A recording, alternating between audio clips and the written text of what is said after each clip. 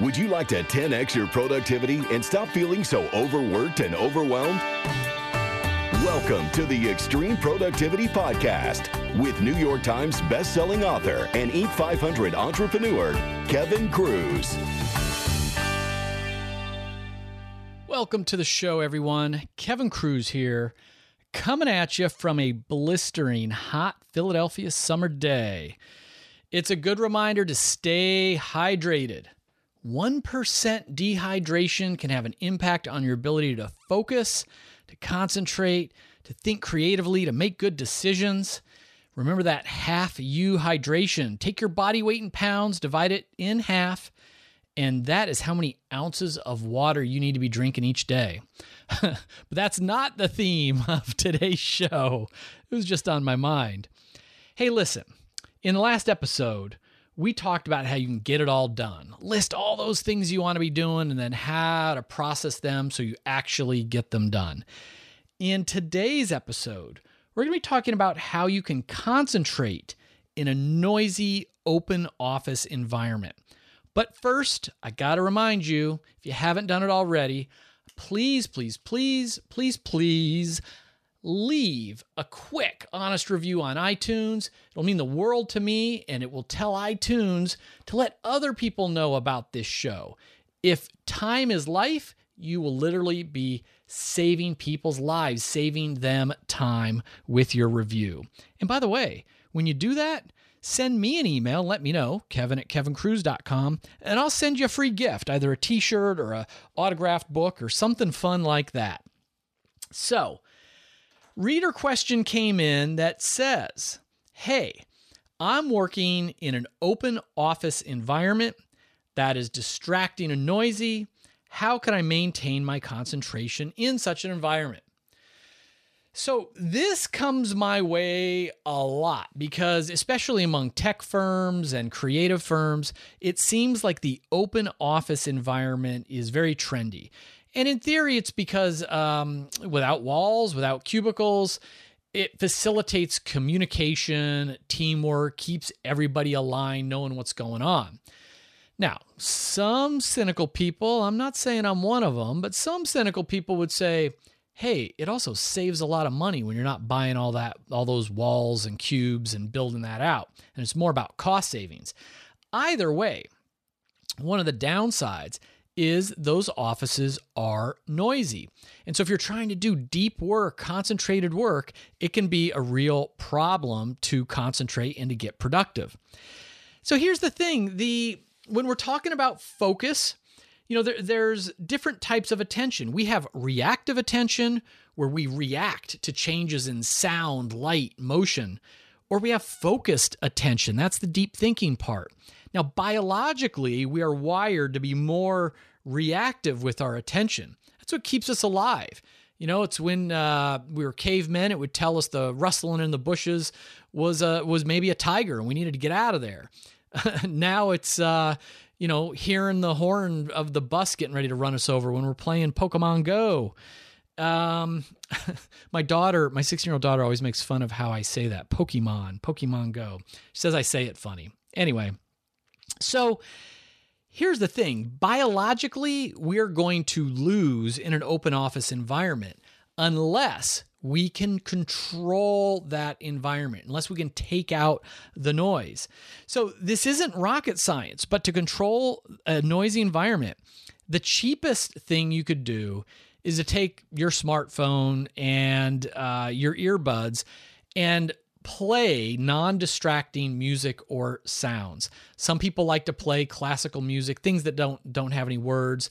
I like to play things that are not music at all. You can, if you're on Spotify or Pandora or whatever, you can get rainfall or thunderstorms. You can even search on white noise, and white noise is just kind of this hissing sound that sort of kind of calms the brain and helps you to block out all these other sounds that come through.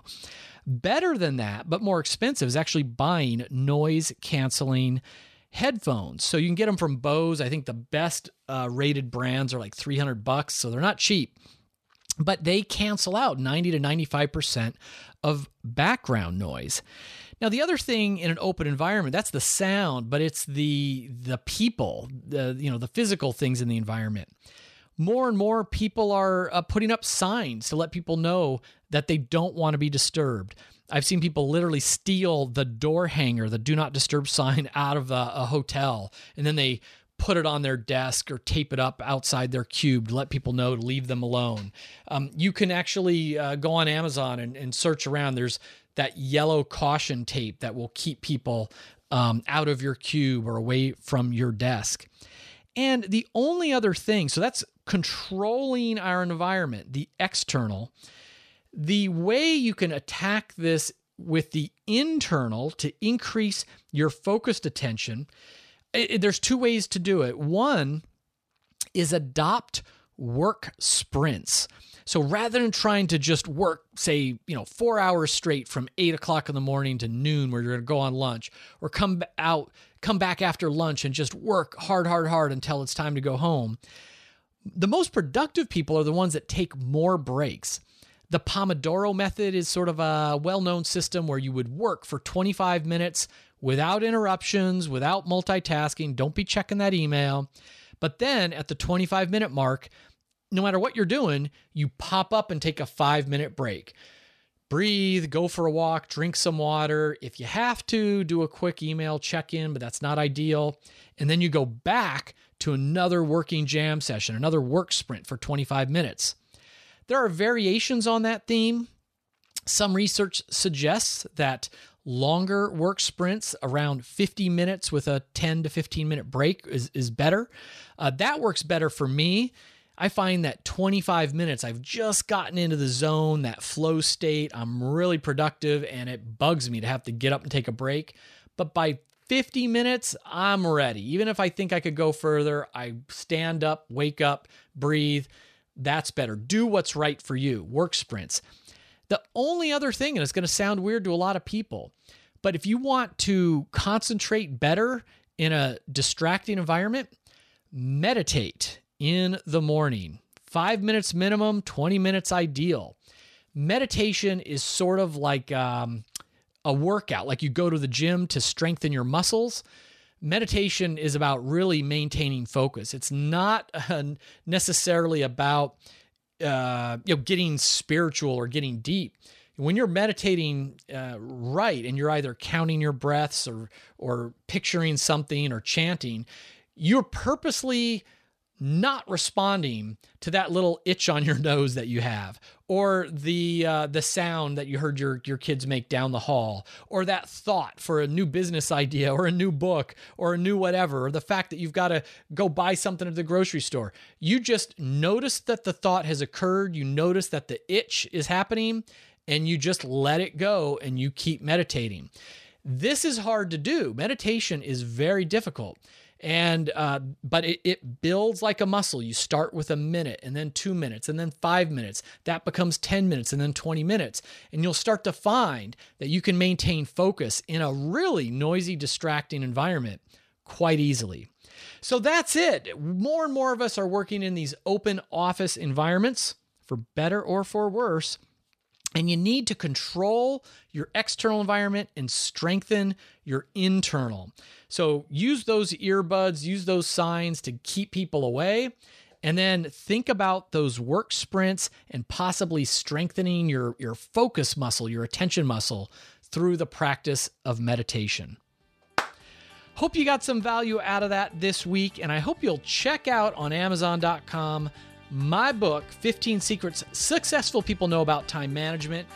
That's the one where I interviewed, hundreds of entrepreneurs and billionaires and Olympic athletes, straight A students, and more, and just picked their brain and found out what are their secrets to extreme productivity. That's it. Until next week, remember, master your minutes to master your life.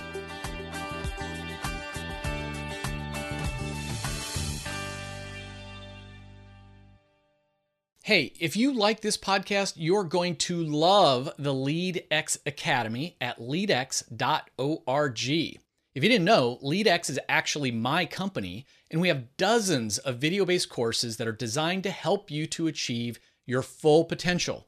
And I personally teach you courses via video like how to cure procrastination, how to stop time thieves, how to cut your email inbox traffic in half, how to get to inbox zero with the 4D habit, how to minimize your meeting time, and how to maximize your focus and energy, and so much more. And every month we're adding new courses, new webinars, and new resources.